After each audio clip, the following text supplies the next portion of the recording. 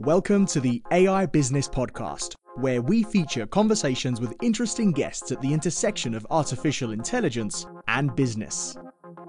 Hello, welcome everyone to the AI Business Podcast. I'm Ben Wadecki, and it's an absolute honor to be joined by Mark Beckie from Omdia. Mark, how's it going? Great, man. How are you? I'm well, thank you for asking. Mark, this is the one that got away.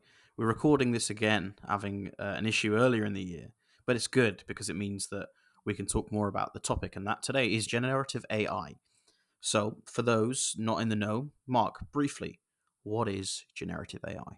It's a term used to describe AI that has been created, for something completely new. So it's that simple of a term. That means, when AI has been used in a lot of different ways, but usually not to create something absolutely new. And so that can be anything from, words and documents to images and automated code, or actually in some of the really amazing things, new drugs, or in different types used in ways to make something new.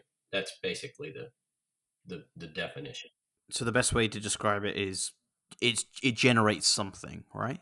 Generate something new. Yes. And we'll come on to why you specifically say new later on. And the reason why we're talking about this is because it's everywhere.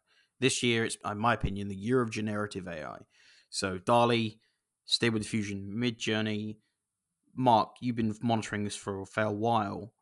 What's kicked off this year? Why suddenly this year? Yeah. It's interesting. I've talked a bit about this, and I will kind of start this little bit of discussion here and this kind of explanation with the fact that we're analysts. So there's interesting dynamic between analysts and journalists, and we see jobs a little bit differently. So it's fun to work with you because your job is to report, right? It's what's going to happen, what's going on right now. Our job is a little more at the analysis. So what will happen, right? What's going to happen when something does this? And it's not as reactive in the sense that we're trying to think about, is this, it's the idea that, is it a trend or a style, right? Or is it something like that, when you just using that as an analogy. So I'll back that up by saying there has been a lot of splash this year around this. And what we've spent our time is kind of dissecting the splash from the trend. What will be the trend? But what's really sparked all this are these what's called large models that were created through open source projects like OpenAI. The most well-known one is OpenAI, but some of the bigger hyperscalers have messed around with these things. And what the idea was from project was, if we can feed a model the just ridiculous amounts of data, and use computer and do this really cheaply as we can to give it as much data as possible, then would we have better outcomes, right? And that whole idea was, well, let's just work with language. We have so much language out there, so much data that's got language in it. Let's see if it would ingest all this and see what essentially deep learning models would do in parsing that out and giving you an output, right? So what happened this year and last year is GPT-3 was introduced about 2 years ago as part of OpenAI. And this is that ongoing process of kind of evolved sense of that. And what happens with technology, this is a lot of times there's a lot of experimentation. It's built for research. It's not necessarily built for doing something specifically to make money, right, or anything like that. It's just kind of playing around. And I think that's where we kind of saw more and more of these open source ideas bloom into, well, here's an idea, here's something we can do. And it caught a lot of attention, particularly around the image generation from text, right? So that's the one that's kind of really caught everyone's attention. But the idea, so we got here because open source is pushing forward. People are experimenting with it, and you're starting to see results. That's kind of the long answer. So, Mark, the reason why I wanted to speak to you about this is, at AI Business, we're looking for the business angle. And in my opinion, you've been one of the most vehement voices in terms of where is the business use case? Where is the example? Can you talk us a little bit about your views here? Is there a business use case from something like DALL-E? What's your view?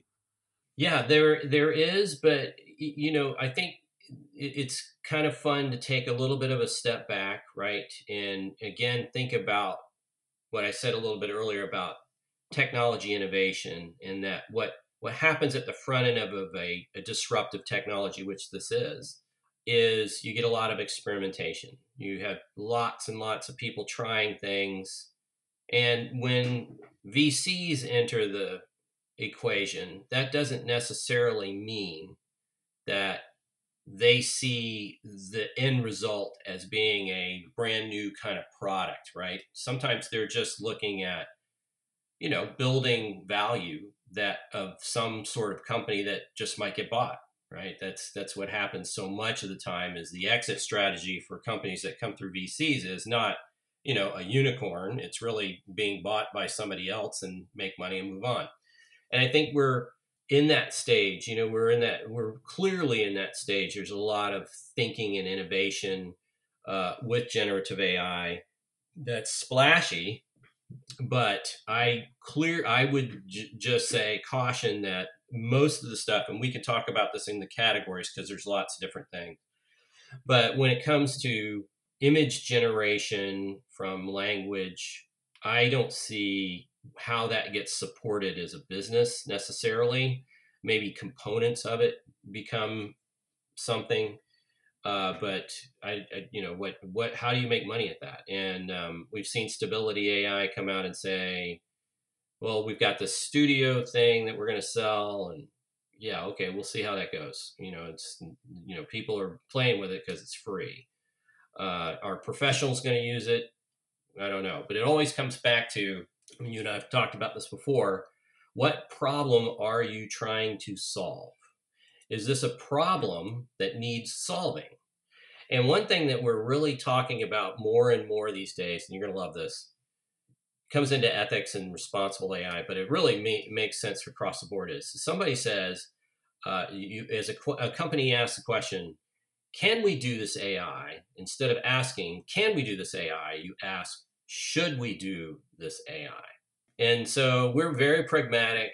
I don't see this taken off right now. It's an early period. Is wait and see. You've seen all the mess that's happening around public domain, right? So you've got so much of this, and I think we have some questions specifically to it, but that if you look at the surface of it, it's like, well, how does this play into? Because generative AI is trying to make something new. Well, that's a problem if you're using somebody else's data, which means somebody else did something and it may or may not be public domain, right? So that's an issue. But there are other areas where this is really very intriguing, and we can talk about that when it makes sense. Yeah, we'll come on to the legality point because it's an absolute minefield that we need to navigate. But I wanted to, you mentioned Stability, who, for those who don't know, are behind one of the teams behind Stable Diffusion. But both Stability and Runway ML, one of the three people behind it, have gone on to make millions this year for their VC funding rounds, private funding rounds. The interesting thing is, Stability published Stable Diffusion 2 this year. So I'm going to hone in on the image for a second. We've had 2 text-to-image generators from that one company published in 12 months. How easy are these systems to develop, Mark? Because these are supposedly built on large language models. Have the people like Google, Meta been developing these for years? Or, because to have 2 in a year, to me, that seems like a lot. But obviously you can tell us more. Yeah, it's a good question. And we explored it amongst our, we have a kind of council. Our practice area for AI includes 6 analysts. And we sat down and pulled this apart a little bit a couple of weeks ago. And the question was, is generative AI a new disruption? What was the disruption that caused us, back to what you said before? Or is it something that's evolutionary? What was it caused by?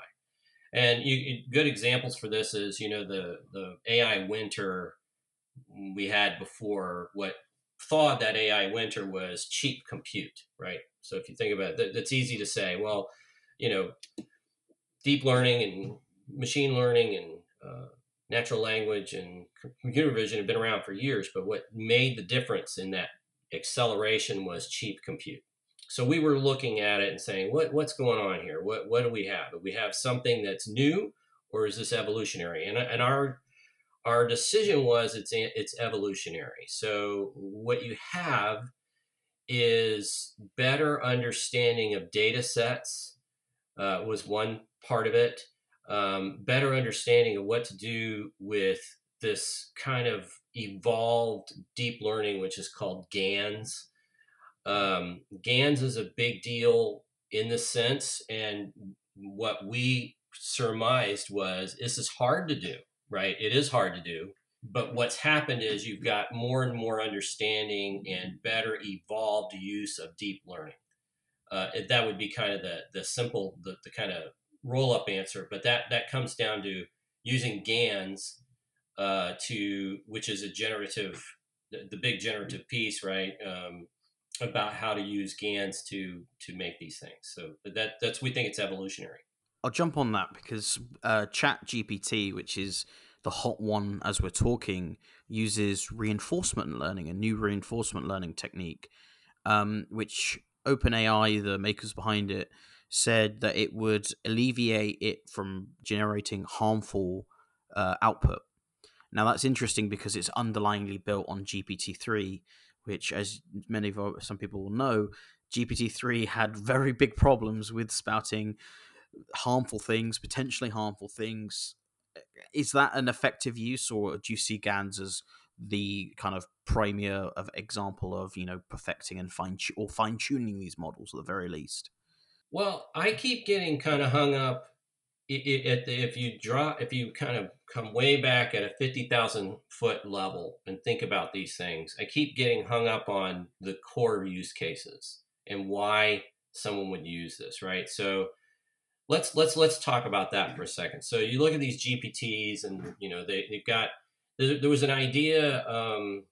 It's been 6 or 7 years ago when natural language started to really kind of move forward out of the winter.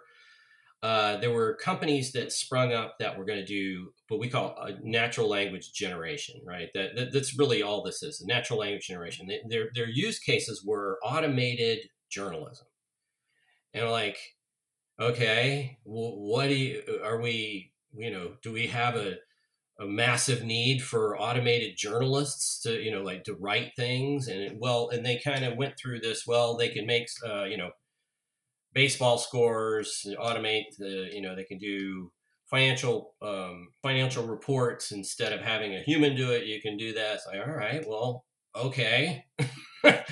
What then? So these companies formed, and one of them was called Narrative Science. I don't know if you remember that company or not, but it got bought, and the other ones kind of flopped around, right? So I'm making this point because I say, well, these were built on this idea. Is this a sturdy enough use case to automate language? And one of the ones that I've been looking at, some of these newer ones, that they're kind of a lot of spinoffs that Sequoia has looked at. So here's all these companies they're kind of surfacing, and a bunch of them were talking about, well, you're going to need this to generate marketing content. And I was like, okay, for what? It was, you've got social media, blah, blah, blah, blah, all these different things. So I would call into question again, is that a sturdy enough use case that it would support a company going, well, we don't have, our marketers are overburdened and overwhelmed, and we can't pay them enough to write intelligent content that they think is good. So we're going to have to pay, we're going to have to automate some of this. Makes no sense to me. Right? It doesn't. So I'm going, again, thinking about these pragmatic use cases where somebody literally will make money as a company at some point, and I just don't see it.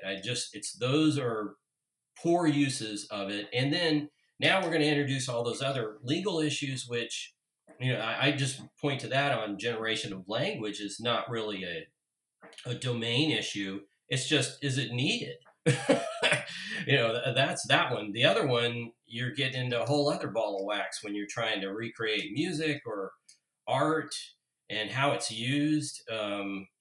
Just that's a mess.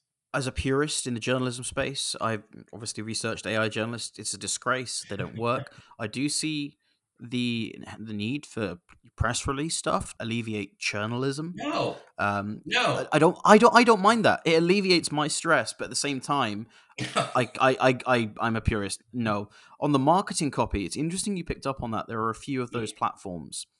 And at AI Business, we have published or we will be publishing on the 23rd of December. We use several of them to try and generate a holiday ad.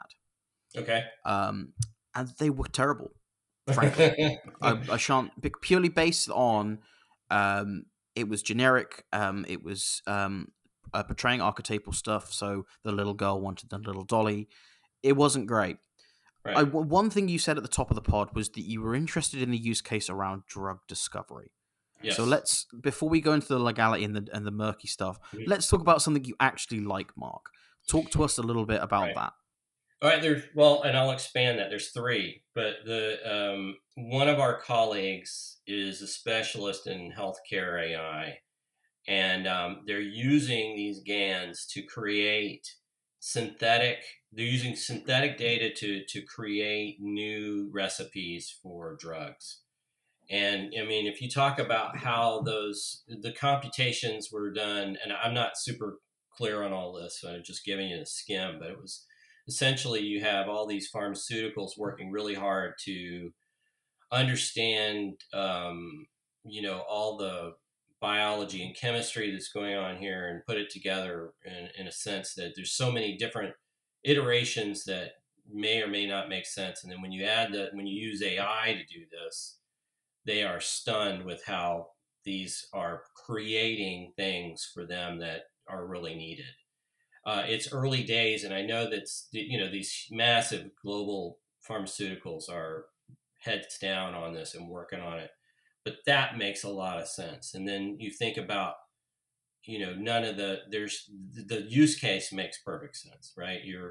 You're working on something that just couldn't get done well otherwise. So I just love that.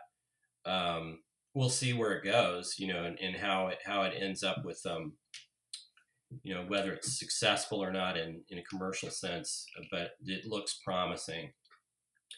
The other one, there's two that I like is there was a startup that thought about kind of supercharging an assistant on a web crawler, right? So think of it as you're using Chrome and you type in a natural language question and it pulls disparate pieces around to help you navigate software. So think of it as this supercharged assistant that will go to various places to pull answers and suggestions. And it's just almost the way we wanted to do things in the past. And it's a startup. I can't think of the name. Adept, I think it's called, of some very brainy scientists that are getting a ton of attention. But just as an illustration of a pretty cool use case, it's using generative AI to do something pragmatic.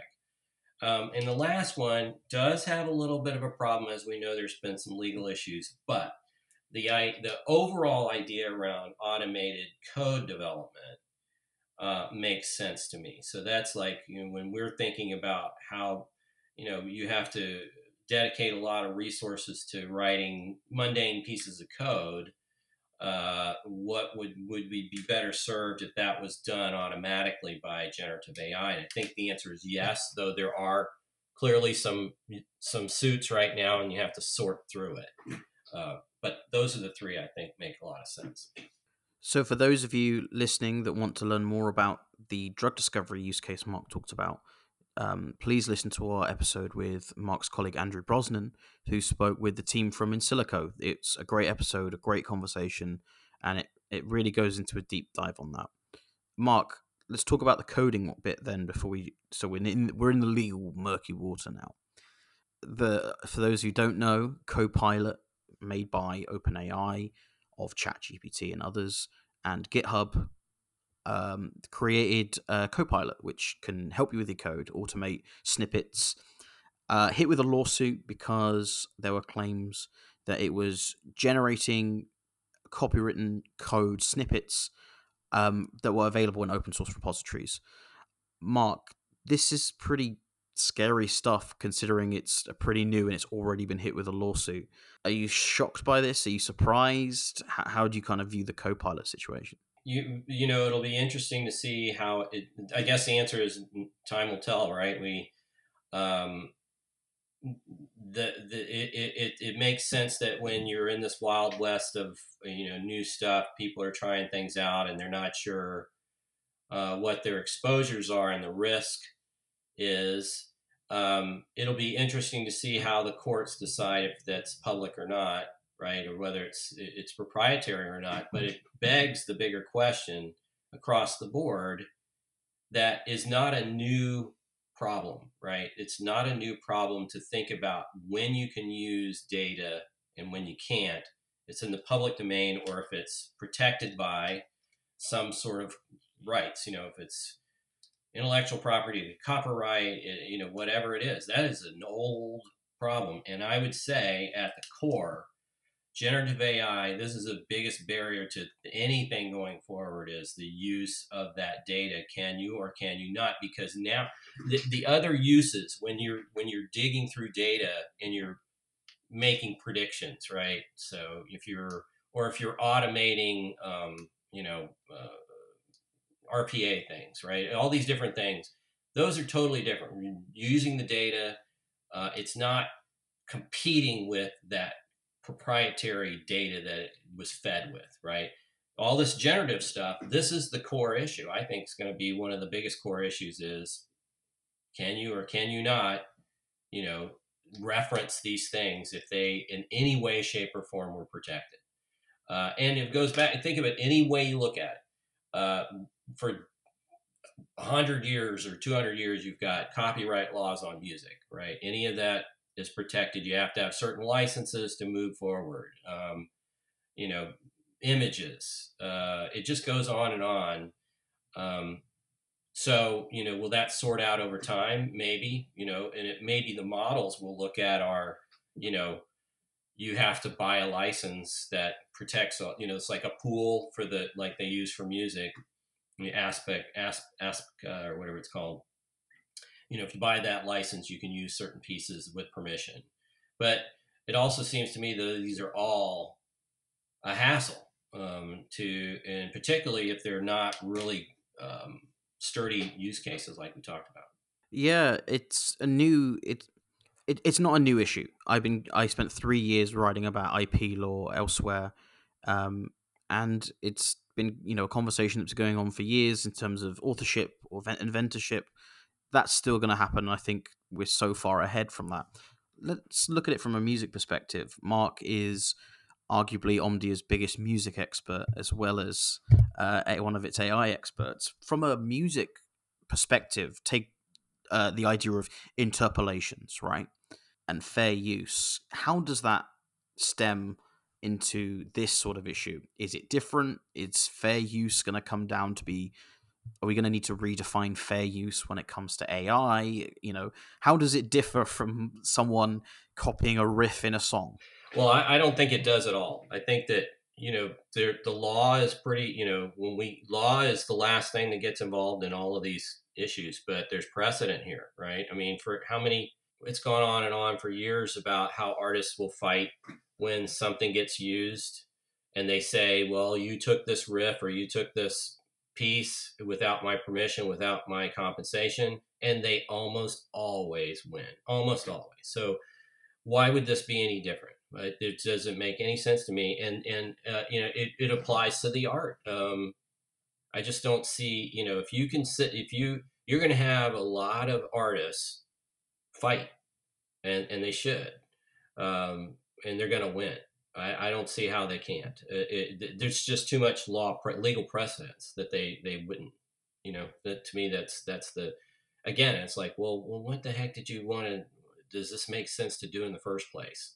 Why do it? To put it into analogy, something like ChatGPT is Ed Sheeran, and like previous usage is Marvin Gaye. Oh, I'm getting flashbacks from my IP days already. Mark, from the Wild West perspective, though, there are companies that are moving ahead. Shutterstock, Adobe have already turned around and said, we're going to offer it. Shutterstock are, in my opinion, the fastest movers in the Wild West that is generative AI. But then Getty Images, their rival, have said, hold up. From an analyst perspective, is this surprising, or are you expectant that someone's going to thrust ahead on this? Well, I'm glad you guys wrote about that. I kind of looked at the Adobe piece and read through their requirements, and I think it's, frankly, I think it's a little smoke and mirrors. So what they did is they wrote requirements that are pretty hard to hit. And so I said, yeah, you can use generative AI if you meet these requirements, which is, do you have the permission of something that is copyrighted? And, if you're the generator of this stuff, you go, I don't know where it came from. It's somebody, I took it from somewhere, so I don't know. But I think I'll kind of put it this way. To me, the Adobe requirements read like cover my ass, right? I'm covering my ass. You can try it, but you're probably not going to get through. That's my guess. That's right, and it doesn't tell you what images it's sourced. If it's an image, it doesn't tell you if it's a video, what videos it went through. If it's a video, I think one thing that was interesting to me, Mark, and I'll ask you about this, is I recently spoke at a Westminster event on this, and also present speaking was ICO, which is the UK's data watchdog, and one of the officers from there admitted that they're monitoring this. Are you glad that they're monitoring this already, or obviously, given how slow lawmakers and governance are, is that a good thing, or do you think that more needs to be done faster? What do you think? It really plays into what we just talked about. To me, is that I think law is going to move relatively fast on this because there's so much precedent, right? When they move slow, it's like they're not sure how to map something to precedent. In this case, it's just copyright infringement, right? I mean, there's nothing different. Where does law stand on, copyright or IP infringement? We've got tons of, precedent there.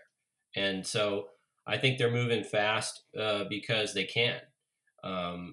They don't move fast otherwise, but there's too much case law in place. So I think it's going to be restrictive for generative AI. Especially after these lawmakers have only just probably gotten their head around crypto and NFTs, and now they've got this as well. Oh my goodness. Mark, from a Omdia analyst perspective, what are you guys expecting for 23 in terms of generative AI? Is it going to wane and we find something new and shiny elsewhere to look at? Or is this thing just going to keel over and completely take over our lives? No, it's a good question. And that takes me back to the front end when we talked about what we think the trend is. I think this is a sorting out period, and we're going to see lots of interesting, pragmatic uses for generative AI. They may not be the ones that are kind of bubbling up right at the second, like these shiny objects. I think that the image generation and the text generation are shiny objects. I don't think those are going to last. I mean, I could get proved wrong. Maybe pieces of things get incorporated. You and I talked about that before. I think somebody like Adobe, and I'll use an example, might say, we're using AI. If you said, I want this to be this kind of color blue, or I want it to evoke Van Gogh-ish background, right? If it's a certain piece of something, then maybe they'll be able to, you incorporate that into big things like Creative Cloud or tools that professional creatives use. There might be pieces of this, but nothing like I'm going to speak to it and it's going to make the crazy stuff we're seeing now. I think that'll just get refined a little bit. But we do think the more pragmatic, and that's the cool thing about open markets and market-based economies. just the creativity that comes up with people think through these things. It evolves, right? And you start to get much more. I think we're already in that stage. You get these people thinking about this a little differently, and how do I do this? I'll give you one that I heard I thought was interesting on the language part, and it was, you had companies that are building virtual assistants, right, or chat bots. And part of the problem with building a chatbot is the training it takes. How long does it take to train? Some of them train on specific domains, right? So it's like, well, I have to know something about widget controls at, whatever company to help somebody understand, blah, blah, blah. So it takes time. What the promise of generative AI is that language, those models can actually speed up training for chatbots. Right. So it's not sexy, right? It's not, it's somebody's buying into generative AI to help them train chatbots faster. Okay. That's boring, right? Sounds boring. Well, that's how it's going to go. That's what makes sense. There was a caveat to somebody saying that this executive, Rasa, so they were talking about that. And she said, well, it has to get cheaper though for that to happen, right? So for us to use generative AI to train chatbots, it's just going to have to get cheaper. It's not cheap enough yet. But that's classic, market push and pull and all that kind of good stuff. So those are the things that kind of come to mind. We will be watching, like I said, Andrew's right on top of all this, what's going on with drug discovery and disease, and how they're working on those things is going to be a really cool area to watch. And I'm going to keep an eye on the code development because I think that one can get a little more sorted out than others. But we're pretty bullish that it'll evolve to more pragmatic use cases. And my final question, Mark, as a big fan of disco, if someone managed to build a system that could generate new disco music, what would you do? Would you listen? Would you... I think the people want to know. It's funny, if you ever talk to artists and listen to their stories about how they write music, nothing's original, right? There's nothing original. Well, I was inspired by this. My favorite story is about James Brown, who you could call like singularly genius and original thinking. But even you said, and you and I have talked about this before, he considers instruments to all be drums. So he'd say, well, I want you to play this trumpet like a drum. I want you to play this saxophone like a drum. So it's a percussive, pop, pop, pop, pop, pop, like that. But what he took his inspirations from were, there's little pieces he'd borrow from different things throughout his past. Part of it was preachers, gospel preachers, and how they spoke and the cadence of what they spoke inspired him to do these things. And then, he pieced together all these different things. This is part of the human mind and creation is I'm borrowing something and then I'm going to tie it together to something that might be disparate.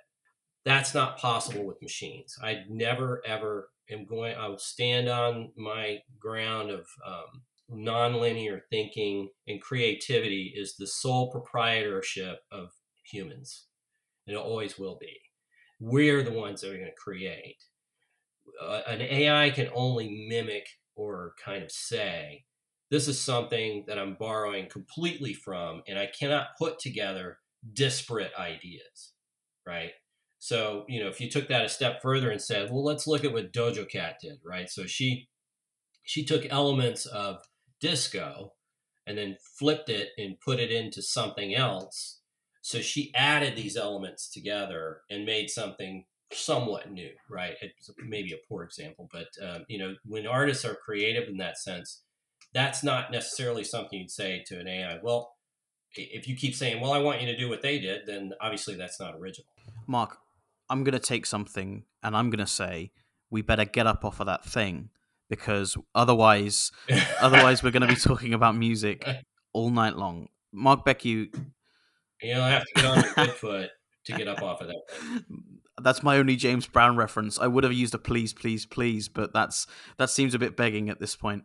Mark, it's been a pleasure as always. Thank you so much for your time. All right. Thanks, Ben. And for those listening, thank you for your time. Please stay safe and happy holidays. Thank you. To get more AI news and insights, visit our website at aibusiness.com. Until next time, thank you for listening.